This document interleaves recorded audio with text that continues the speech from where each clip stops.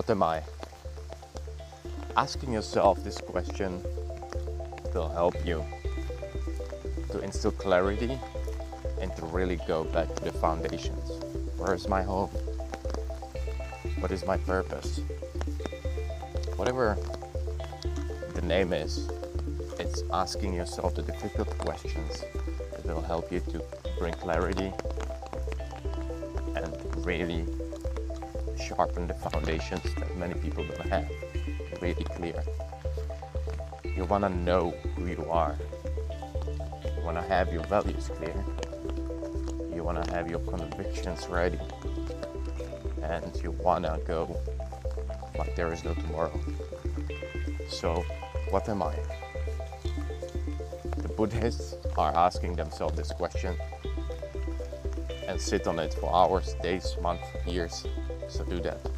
Practice, what am I?